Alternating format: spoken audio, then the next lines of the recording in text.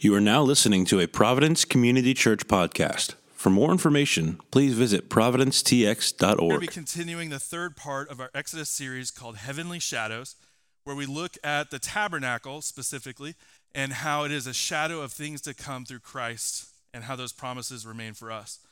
Today we're going to be in Exodus chapter 39, verses 32 through 43. So if you have your Bibles, you can go ahead and turn there. If you do not have a Bible this morning, that is completely fine. We should have a black Bible somewhere underneath the seat around you, and you can go ahead and use that for today. And if you don't own a Bible, please consider that a gift from us to you because, again, we value the Word so highly here at Providence, and we want to be able to extend that to you as well. Again, today we're going to be in Exodus 39, verses 32 through 43. And when you have turned there, go ahead and stand with me for the reading of God's Word this morning. Exodus 39, verses 32 through 43. Providence, hear the word of the Lord. Thus all the work of the tabernacle of the tent of meeting was finished, and the people of Israel did according to all that the Lord had commanded Moses, so they did. Then they brought the tabernacle to Moses, the tent and all its utensils, its hooks, its frames, its bars, its pillars, and its bases, the covering of tanned ram skins and goat skins, and the veil of the screen, the ark of the testimony with its poles and the mercy seat, the table with all its utensils and the bread of the presence, the lampstand of pure gold and its lamps with the lamp set and all its utensils, and the oil for the light, the golden altar, the anointing oil, and the fragrant incense, and the screen for the entrance of the tent, the bronze altar and its grating of bronze, its poles and all its utensils, the basin and its stand, the hangings of the court, its pillars and its bases, and the screen for the gate of the court, its cords and its pegs, and all the utensils for the service of the tabernacle, for the tent of meeting. The finely worked garments for ministering in the holy place, the holy garments for Aaron the priest, and the garments of his sons for their service as priests, according to all that the Lord had commanded Moses. So the people of Israel had done all the work. And Moses saw all the work, and behold, they had done it. As the Lord had commanded, so had they done it. Then Moses blessed them. Providence, this is the word of the Lord. Thanks be to God. Y'all may be seated.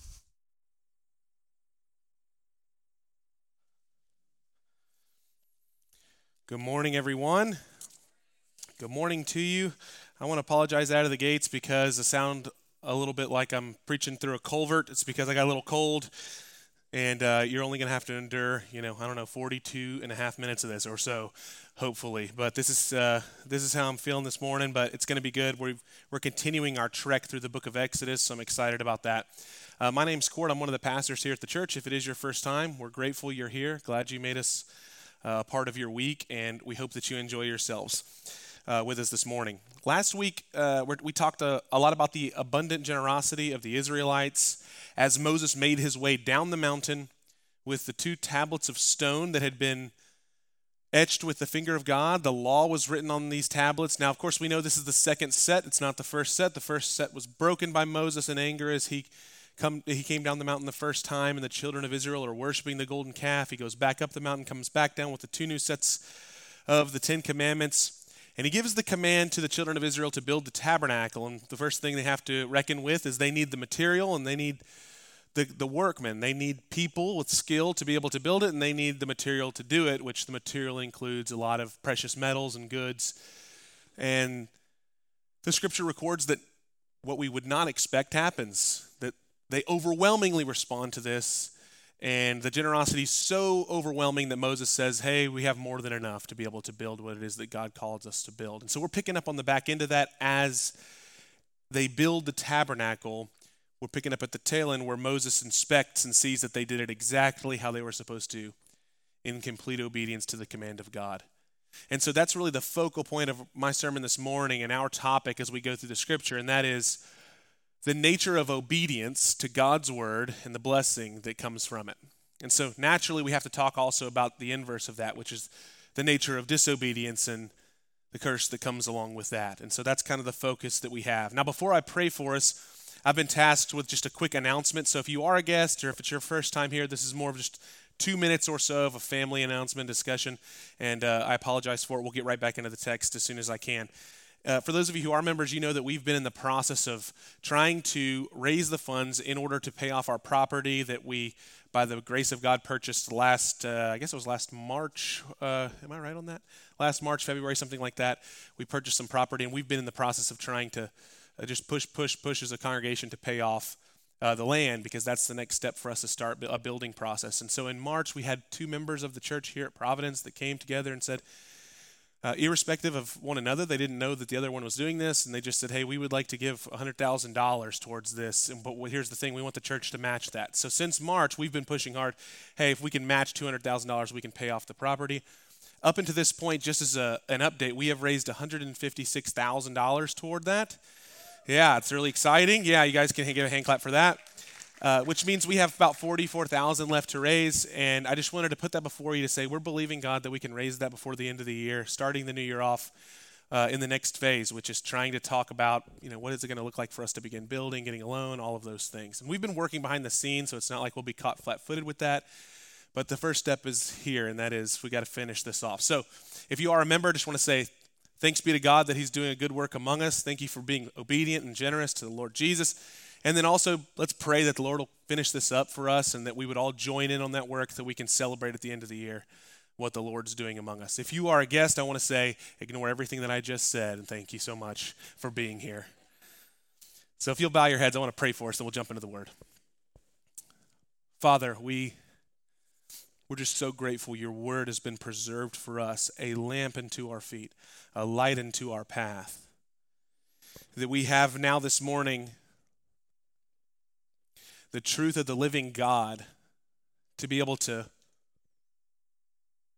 lay upon our souls the gravity necessary for us to not merely live a life of joy, but to live a life in correspondence with the glory and the majesty of your name. Thank you that your word has been preserved for us.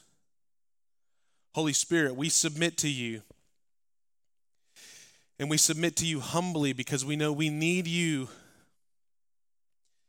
to give us the strength, the ability, the courage, the confidence, the faith to be obedient to any one of the things that, Lord, you have commanded of us. We confess that we have many times over fallen short of your glory through outright rebellion and disobedience, or through what we deem to be small infractions of partial and delayed obedience or disobedience. But Lord, it's all wrapped up in the same. And so we confess to you, would you cleanse us now and help us to hear the good news that your word offers to us about the nature of obedience and blessing. Thank you, Lord Jesus, that in you we find the amen to all of the promises of the Father for us. And despite our own frailties, you have made a way that we would be recipients of those promises. Thank you, God. And we pray now that as we read your word, you would provide what's necessary for us to be comforted and convicted, that we would simultaneously feel the gravity and the weight of your word and the peace that comes with the word itself to alleviate that weight and that gravity in light of the beautiful gospel of Jesus Christ. We trust you, Lord, and we pray all of these things in Jesus' beautiful name. Amen. Amen. So just to recap, what we've gone through this year since January, and if you haven't been here with us, we've been walking through the book of Exodus since January, 40 chapters in 52 weeks, or 48 weeks really, because we'll finish up at the end of this month. But what we've been following is God's call to the children of Israel, the children of Abraham, who have now, begin to sprawl out into a full nation of millions of people. Now, along with this growth has also come great tragedy, because the Pharaoh, where they live in Egypt, has now come to realize this people's growing larger and larger, and they've become a potential threat to the people of Egypt. And so, along with the growth of Israel comes the Pharaoh's authoritarian decrees to crack down on them, so much so that they might be deeply oppressed and harmed and even murdered, as that's how the book of Exodus begins. And so with that, there comes a calling to a man named Moses from God that he might go and see the redemption of the children of Israel out of the land of Egypt, out of the house of slavery and bondage, and into the promised land. But the in-between is an important portion of God's command, because over and over again, God has this statement in the book of Exodus: I call my people out of the land of Egypt that they might worship me on this mountain. Well, what mountain is that? That's Mount Sinai. And that's where we've really been focused the last 13, 14, 15 chapters, is this area of Mount Sinai where God's speaking to Moses and speaking to the people of Israel through Moses. And on the mountain, God said, there will be worship of me, worship of my name. That's what he called them out to do. Now, what we see is that Moses comes down with commands. These commands are etched in stone. They're the moral commands of the 10 Commandments, or the 10 words. But there's other commands, and in particular, what we're focusing on this morning is the first physical task that the children of Israel are given by God.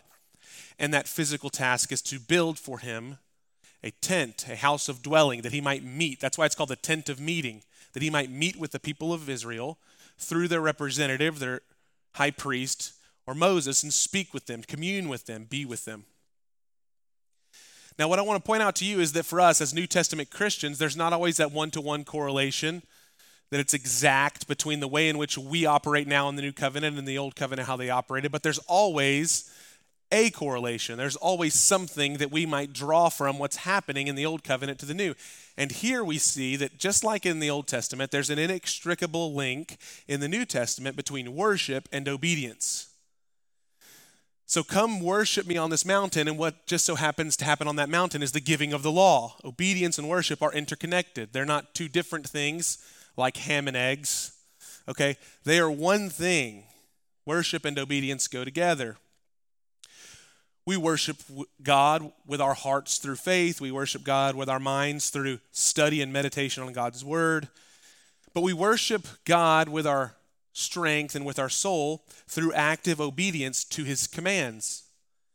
So Jesus said when he was asked what's the greatest commandment that God had ever given, he says, here it is, hear, O Israel, the Lord your God, the Lord is one, and you shall worship the Lord your God. No, love the Lord your God.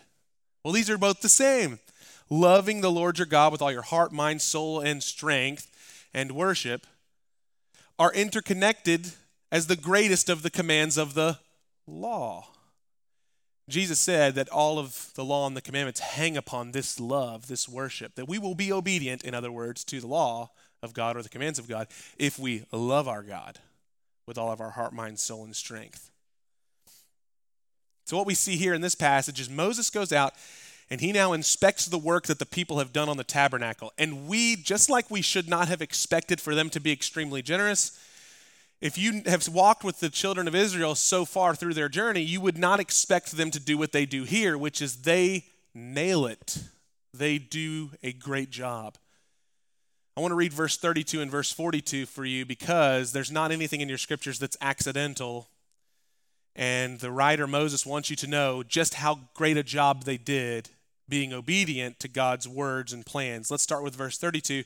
Moses writes, thus all the work of the tabernacle of the tent of meeting was finished, and the people of Israel did, here we go, quote, did according to all that the Lord had commanded Moses, so they did. Now, in case you're thinking, well, you're reading into that a little bit, let's go back to verse 42. So I'm reading on. Just to reiterate, quote, according to all that the Lord had commanded Moses, so the people of Israel had done all of the work. Verse 43. And Moses saw all the work, and behold, they had done it. Sounds a little repetitive, right? Okay, but then he goes on, as the Lord had commanded, so they had done it. So what do you think, if you've ever been in an English class, what do you think you should be picking up on? The repetition is the point. Moses wants you to know they had done exactly what God had commanded them through Moses' voice. And this is probably like 1 out of 3 times that ever happens in the Bible, where it's like they did exactly what God said. And then watch this. Then Moses blessed them. Now this here gives us an illustration of what will be both Moses' final words to Israel, Joshua's final words to Israel, and in many ways the framing discussion from this moment onward to Malachi of the children of Israel and their history with God. And that is this: choose you this day whom you will serve. Will you serve the gods of your fathers before Abram was called? Or will you serve the Lord your God who brought you out of the land of Egypt? And that choice, that obedience or disobedience, is what's being framed here with Moses. You see, because when Moses brought the first set of tablets down, remember, there was disobedience on display. the golden calf being worshiped. When he brings the second set of tablets down, we see obedience, and obedience in perfection. In the first instance, what happened was cursing. The children of Israel were killed by the sword. The children of Israel had to drink the powder of their own idols, ground down to dust. And in the second instance, the result was blessing. Moses turned and blessed the people of Israel. Now, I want to read to you the final words of Moses because I think it's important for us to understand the nature of obedience and blessing and disobedience and cursing. This is Deuteronomy chapter number 30. If you have your Bibles, you can turn there. And I'm going to be reading verses 15 through 20.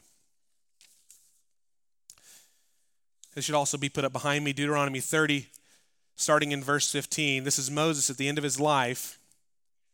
Now, he's been with the children of Israel for 40 years now in the wilderness. He's now seeing the promised land, but he will not go over. And he says this, "See, I have set before you today life and good, or death and evil." See the two connections here, life and good, death and evil. "If you obey the commands of the Lord your God that I command you today," check this out, "by loving the Lord your God," once again, those are connected, "by walking in his ways and by keeping his commandments and his statutes and his rules, then you shall multiply and live, and the Lord your God will bless you in the land that you are entering to take possession of it." Okay, so the first connection is obedience and blessing. Now I want you to think, this is very common in the scriptures, all the way from the beginning.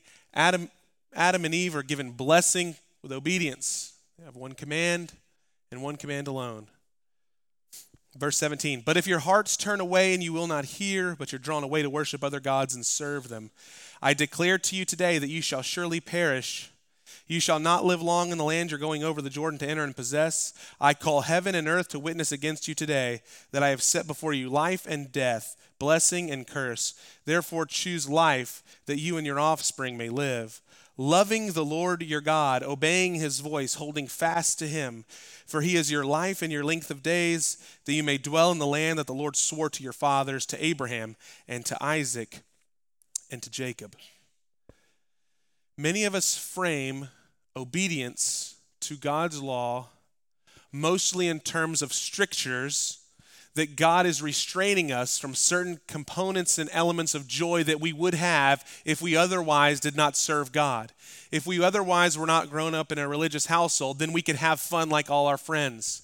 If we otherwise were not bound in conscience to this God of our parents, then perhaps we could have more free joy in doing whatever it is that we wanted to do, pursuing whatever career we wanted to pursue, chasing whatever dreams we wanted to chase. But because we've been restrained by God, therefore we have to be obedient to God, then we have to therefore be pulled back all of the deeper recesses of our longings, and we can't have that kind of joy. The Bible just does not, in any circumstances, give that indication. Now, there's parts of what I just said that are true, in that the cravings of your carnal and evil heart do not get to be satiated because it kills you. But that's God saving you from death, not keeping you from life. You see, the Bible's very clear on this. The constraints the law offers are like the constraints you give your toddler when you toss him into the deep end of the pool before being able to swim. It's called a floating device. And you should be jailed if you don't give that constraint to your toddler. Because you should love your toddler, right? Protect your toddler, keep them from great harm.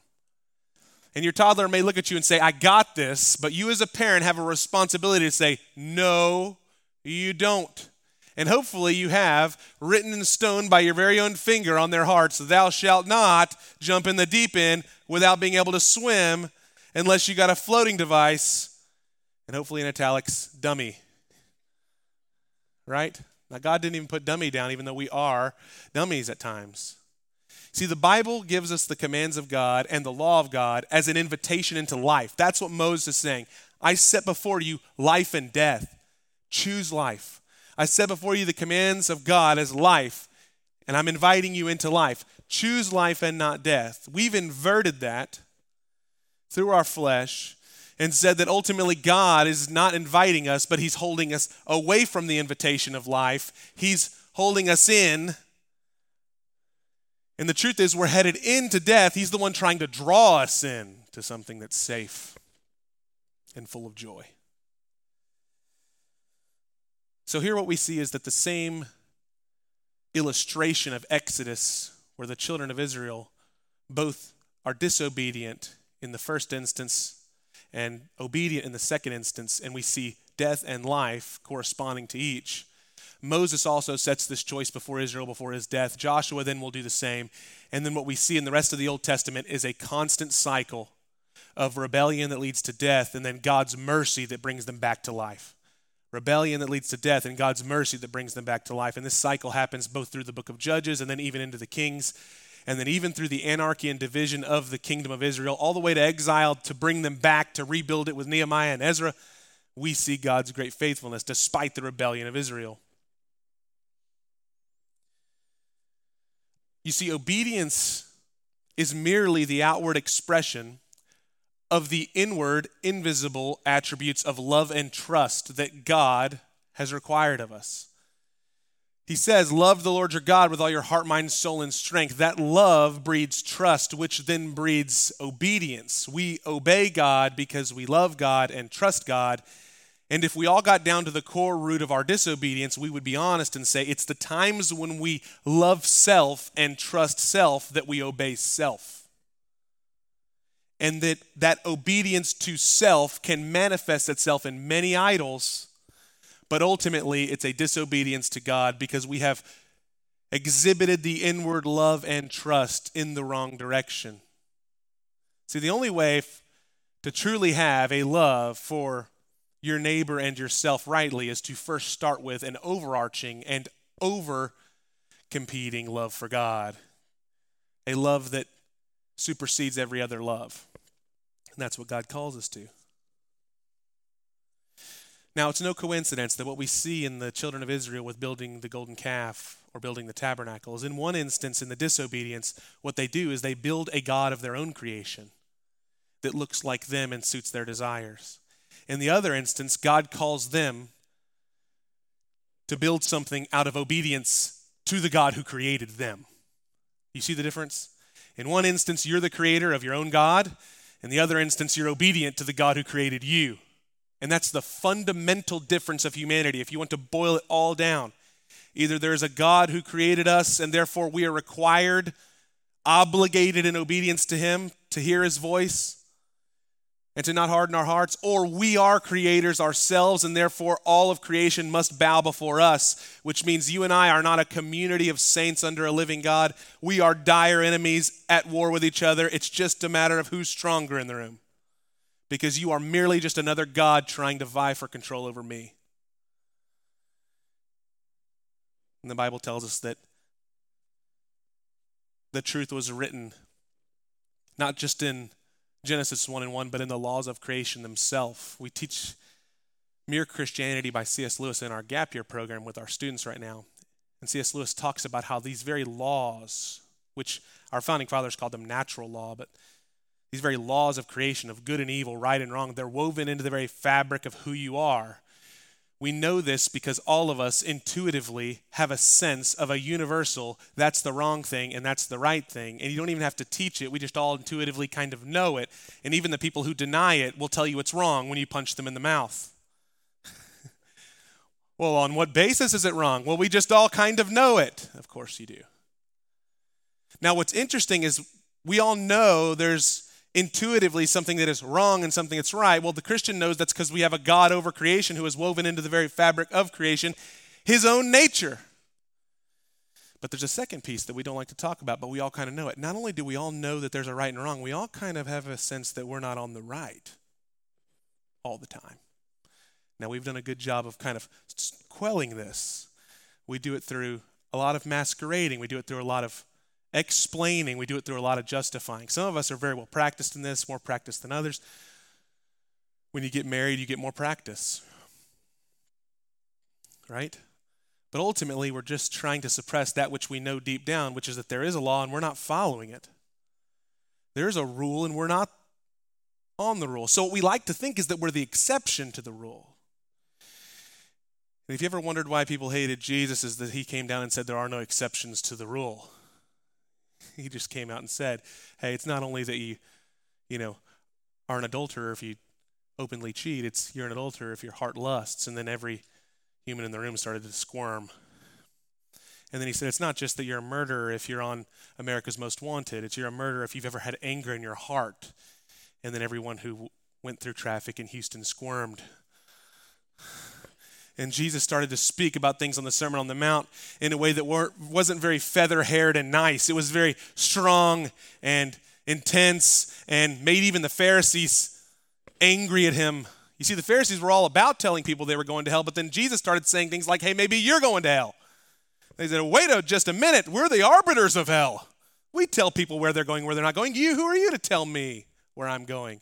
And Jesus just doubled the ante and said, you are of your father the devil, and my father told me where you're going. And that was it for them. If you ever wondered why they crucified Jesus, it's because, he was not the feather-haired preacher that you've been told.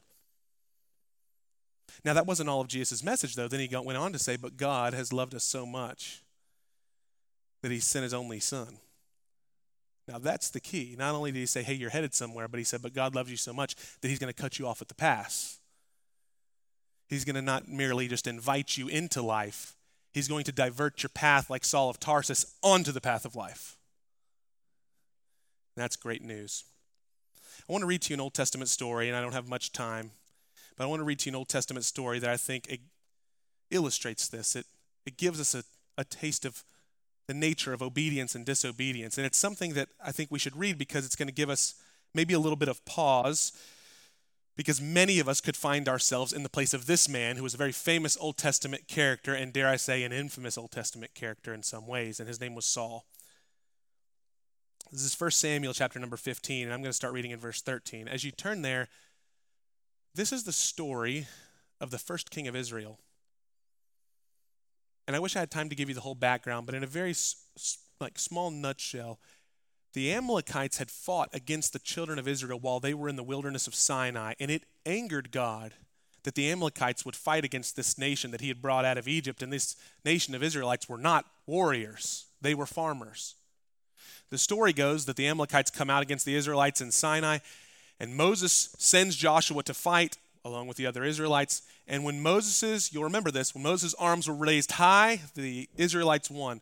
When his arms would droop, they would lose. So Aaron and Hur stood beside him and raised his arms, and they overcame the Amalekites, and the Israelites were able to flee and get away without being completely consumed. But there's a line in that story that's often forgotten. It was forgotten in Saul's day too, where God promised he would have retribution on the Amalekites for what they did, and they would be destroyed. But the iniquity of the Amorites would have to be complete. God in his timeline would be judging them righteously for all of the sins that they had committed as a nation. Fast forward, and Saul, the king of the Israelites, is commanded by God to go out and kill the Amalekite nations. In chapter 15, God says, now is the time. My sentence is complete. The Amalekites and their sin is complete. You need to go out and fight against them, and I want you to finish the job. Now, what we know is that the story says that both the people of Israel and Saul himself decided to partially fulfill this command.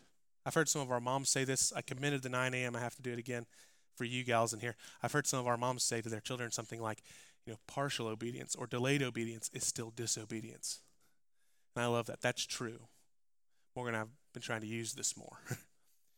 The difficulty with that is, if we're honest with ourselves, that's the most common type of disobedience. Because it's the one, like our fork-tongued serpent enemy in the garden, it's the one that is most veiled from us because we feel superior to our neighbor who is outright disobedient, and therefore we create another class for ourselves, which is, well, at least I'm not as bad as him or her, therefore I must be as good as God wants me to be. Well, that's not what the scripture says. Let's start reading in verse 13, 1 Samuel 15. This is Samuel who's mourning because he's heard from God what Saul has done, and this is how the Bible records it. Samuel came to Saul, and Saul said to him, this is like your child whenever they're caught, but they're trying to butter you up. Blessed be you to the Lord. I have performed the commandment of the Lord. And Samuel says, it's a very classic setup here, what then is this bleating of the sheep in my ears and the lowing of oxen that I hear? That's a rhetorical parent type of question. Saul said, they've brought them. Notice they. Now this is going to continue to get worse because he follows the pattern of his first parents. Every time we're caught in sin, we will always find a way to blame somebody else outside of ourselves that did it because we did it because of them. They're the ones who made me do it. They're the reason I was so mad. We do this all the time, even in our own marriages. You know, I'm angry and I said all the time, but you made me mad. Okay, here he goes. They have brought them from the Amalekites, for the people spared the best of the sheep and the oxen to sacrifice to the Lord your God, and the rest we have devoted to destruction. This is like, yeah, Dad, I robbed the 7-Eleven to get you Christmas presents. Come on, it's really your fault. Verse 16, then Samuel said to Saul, stop talking. That's my addition. I will tell you what the Lord said to me this night. And Saul said to him, speak. And Samuel said, though you are little in your own eyes, are you not the head of the tribes of Israel? The Lord anointed you king over Israel. The Lord sent you on a mission and said, go devote to destruction the sinners, the Amalekites, and fight against them until they are consumed. Why then did you not obey the voice of the Lord? Why did you pounce on the spoil and do what was evil in the sight of the Lord? You can hear the grief in Samuel's voice. He's saying, even you didn't think you were good enough to be a king. Even you thought you were the lowest of the clans of Israel, and you were right. And God made you king. He anointed you. He gave you the seat, the throne of power. He gave you great glory. And yet you fear the people more than you fear God? Why would you do this? If you can't read that and identify with Saul, then I would say that we should spend time in prayer of our hardness of heart. How often do we fear man more than we fear God? It's madness. We are more afraid of our neighbor's opinion of us than we are of God's opinion of us, and that's absolutely crazy. You and I should be certifiably locked up for that kind of madness. God, the one, or as Jesus said, has the power over both the body and the soul. We don't consider his opinion, and yet we're more worried about how many people are going to like or dislike us, whether in real life or cyberspace. It's madness. That's what Saul fell into.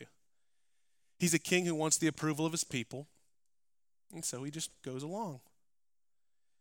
And friends, far too many of us, including myself, are too trivial with going along to get along, as though God cares not about the daily decisions of our lives. Well, Samuel brought the harsh news. God does care. Verse 20, Saul said to Samuel, but I've obeyed the voice of the Lord. I went on a mission that God sent me. I've brought Agag, the king of Amalek, and I have devoted the Amalekites to destruction. But the people took the spoil. The people took the sheep and the oxen and the best of the things devoted to destruction to sacrifice to the Lord your God in Gilgal. There it is again. It's the people that did this.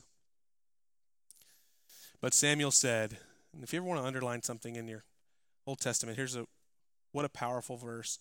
Has the Lord as great delight in burnt offerings and sacrifices as in obeying the voice of the Lord? Behold, to obey is better than sacrifice, and to listen than the fat of rams. For rebellion is as of the sin of divination or witchcraft, and presumption or stubbornness is as iniquity and idolatry.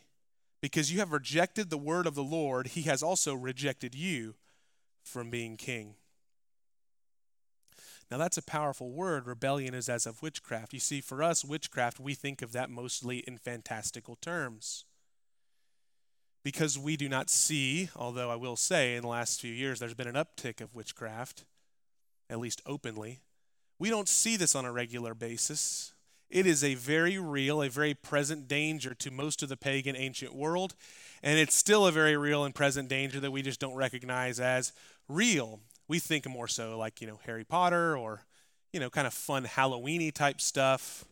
That is not what the scripture says sorcery and divination is. We know that God takes it very seriously because there are a handful of things God requires capital punishment for, and one of them is sorcery. And I want to remind you that this moment here is the beginning of the cracking in Saul's foundation for his kingdom, and the very last day of Saul's kingdom also has a moment of sorcery and divination when he goes to the witch of Endor, because he has not heard from the voice of the Lord for so long. He's desperate to hear God's voice. He goes to the witch of Endor in order to hear from Samuel, who's dead. So he tells the witch, conjure up Samuel from the depths for me, that I might hear a word from the Lord. And she does, interestingly enough. But you didn't expect that from your Bible. He didn't say, oh, that stuff is hogwash. It didn't say that she was like Miss Cleo and she said, oh, I'll help you with this. Said he came up from the depths, meaning that this witchcraft, this sorcery, this pagan nonsense is not hogwash. It's spiritually dark and evil. And at its very heart, it's rebellion. Why would Samuel say that? Because ultimately at the heart of even witchcraft or sorcery is a desire to consult anyone outside of God for what your life should look like, for wisdom, for guidance, for leadership. Consulting not the Lord your God, but consulting any other source, and you need a medium to do it.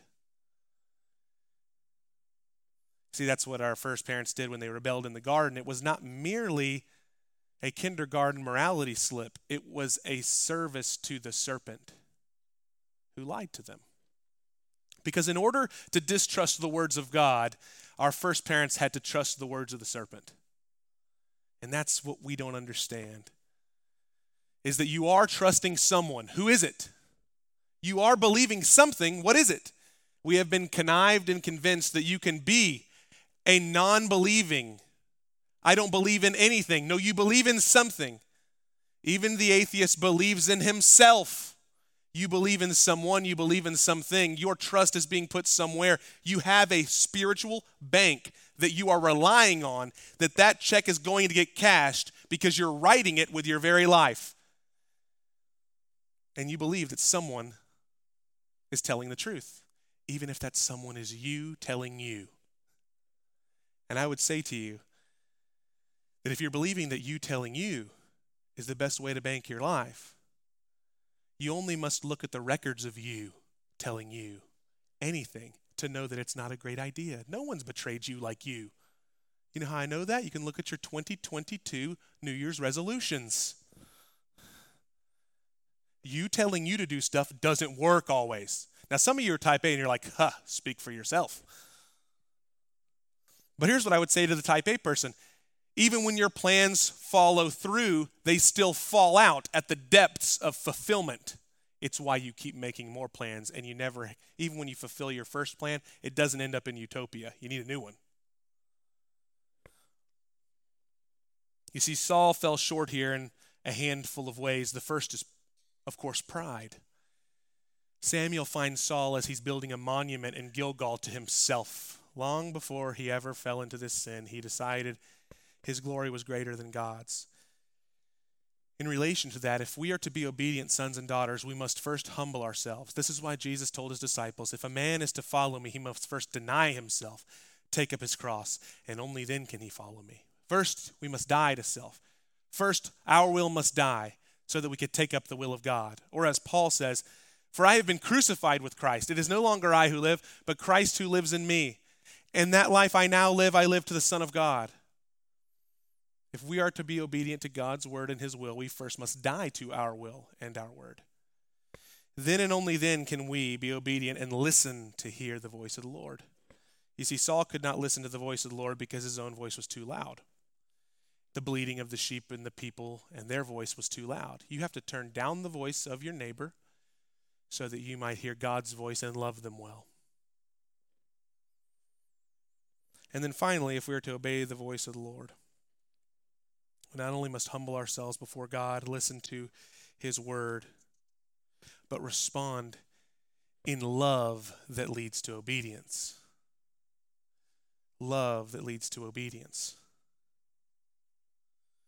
You see, at the core of Jesus' words were that loving the Lord your God with all your heart, mind, soul, and strength would be your only hope. And that hasn't changed in 2,000 years. We've got a lot of technological advancements. You don't advance on that. So I want to end with this question.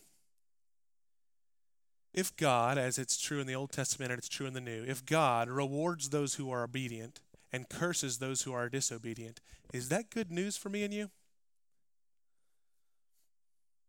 I mean, we have to be honest with this. I know we're in church. We have to ask, is that something that I should be preaching? Or is this something that makes less crowds? You know, less people want to hear this. Is that true? And if it is true, is it good news? Because if you pause and have any level of self-reflection, you and I would find ourselves, I don't know, a lot more on the side of children of Israel than Moses. Now, I know that a lot of us say we would like to be Moses, but that's like I would like to be Jason Bourne, but I'm more like, the unnamed person who gets beat up by Jason Bourne all the time, And if we think about this, we're a lot more on the disobedient side than we are on the obedient side, much like the children of Israel. And yet, I say, it's the best news that you could ever be given that God rewards the obedient and curses the disobedient. And here's why. First, number one, Christ was perfectly obedient to the Father. The Bible's abundantly clear about this. If you ever want to know what the enemy's schemes are, just go online and try to look up different academic articles that are written by people with more letters after their name than I could even give because of how many PhDs they have, attacking the divinity of Christ through his sinlessness. Why do they care so much? It's like you can be a disbeliever in Nessie, the Loch Ness Monster, but you don't have to hate everybody that believes in it. Why I don't write academic papers on why Nessie doesn't exist. Why do so many atheists write papers about why Christ is not sinless? Because the sinlessness of Christ is essential. The virgin birth, for instance, why is that such an argument? If you believe it to be so fantastical, write it off as ridiculous. Why spend so much time against it? Because every man born of man is born of Adam in sin. But there was only one man born of a woman, born under the law, sinless, perfect, righteous, holy. And he was the only man to ever live a sinless life, constantly obedient to the Father. Now, why do I say that's important? Well, because that means that he gets the full blessing. Now, if I stopped there and said that's the only reason it's good news, that's not good news for me and you. You know why? You're not Jesus. I'm not Jesus either. I'm still orc number 3 in Lord of the Rings. Well, the gospel tells us that Jesus' interests in coming to earth were not just to be righteous. Jesus was not just a mirror to you about all that you're not. And he's not just an aspirational tool for you that you can say, I want to be like him. No, he is the very key itself out of hell and into his presence. Because Jesus said that his interest was to become the curse that you and I are, so that he would give freely to us the blessings of the righteousness that he himself had earned. All of the full blessings that the Father has bestowed upon Christ because of his perfect life, you and I have now simply by faith. Because Jesus said that you can be in him. As safe as Noah was from the floods that killed the entire earth, you and I are that safe from the wrath of God that we deserve because of our sin, because we're in Christ, the ark of God. That's the offer of the gospel.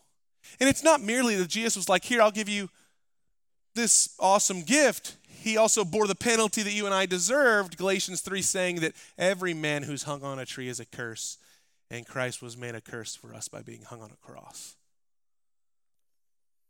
And then finally, the reason it's a blessing, because you might be saying, well, that's all fine and good, Kort. I'm glad that I don't have to bear that wrath anymore. But what about the fact that God still calls me to be obedient and I'm still wrestling against this bear of my flesh? And like Paul, you're saying, I always do the things I don't want to do. And the things I do want to do, I never do. So thanks be to God that Christ was obedient for me. But Christ says, be holy as I'm holy. He's calling me to something I can't do. We'll never forget, there's 2 parallels to the tabernacle to end where we began this morning. You see, the tabernacle, the true and best tabernacle, is Christ Jesus himself.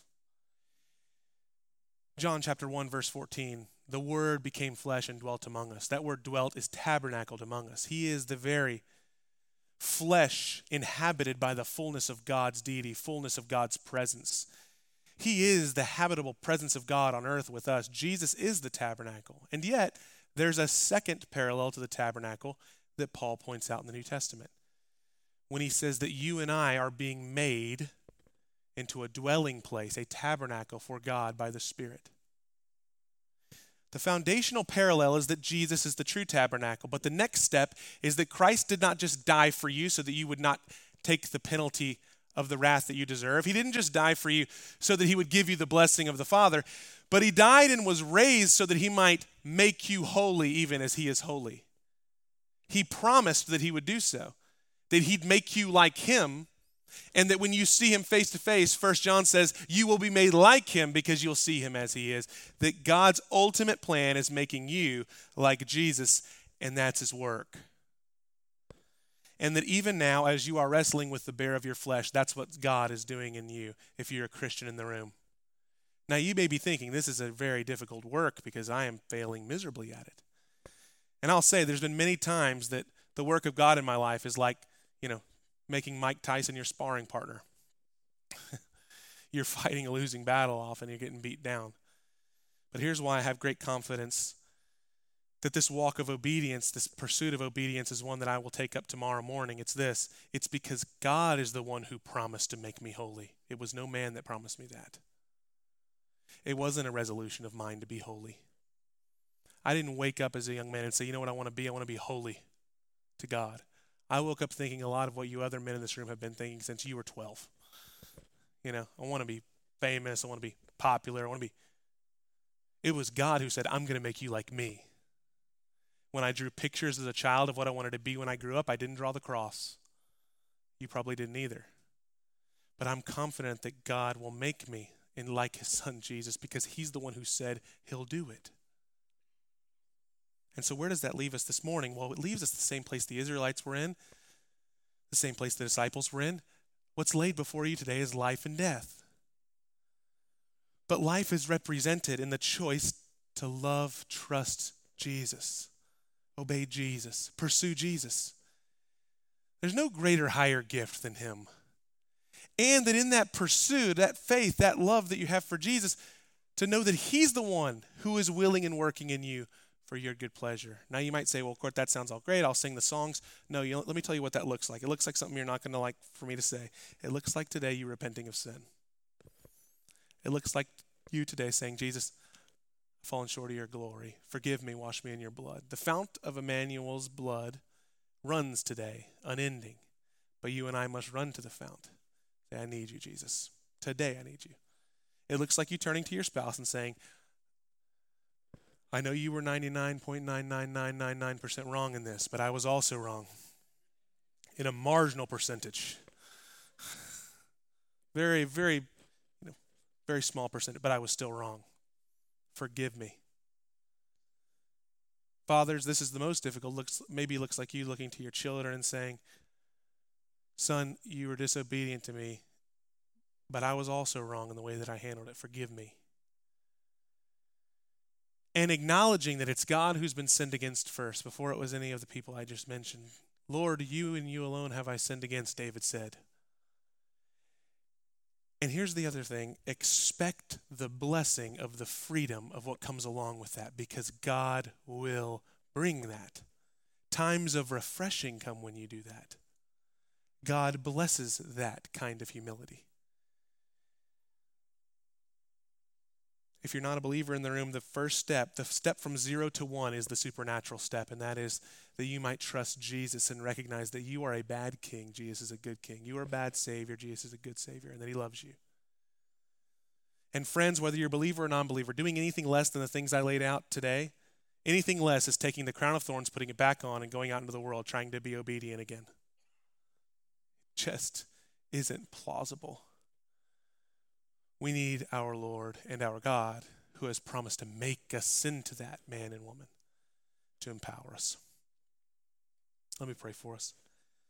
Father, my feeble explanations can't give what you offer.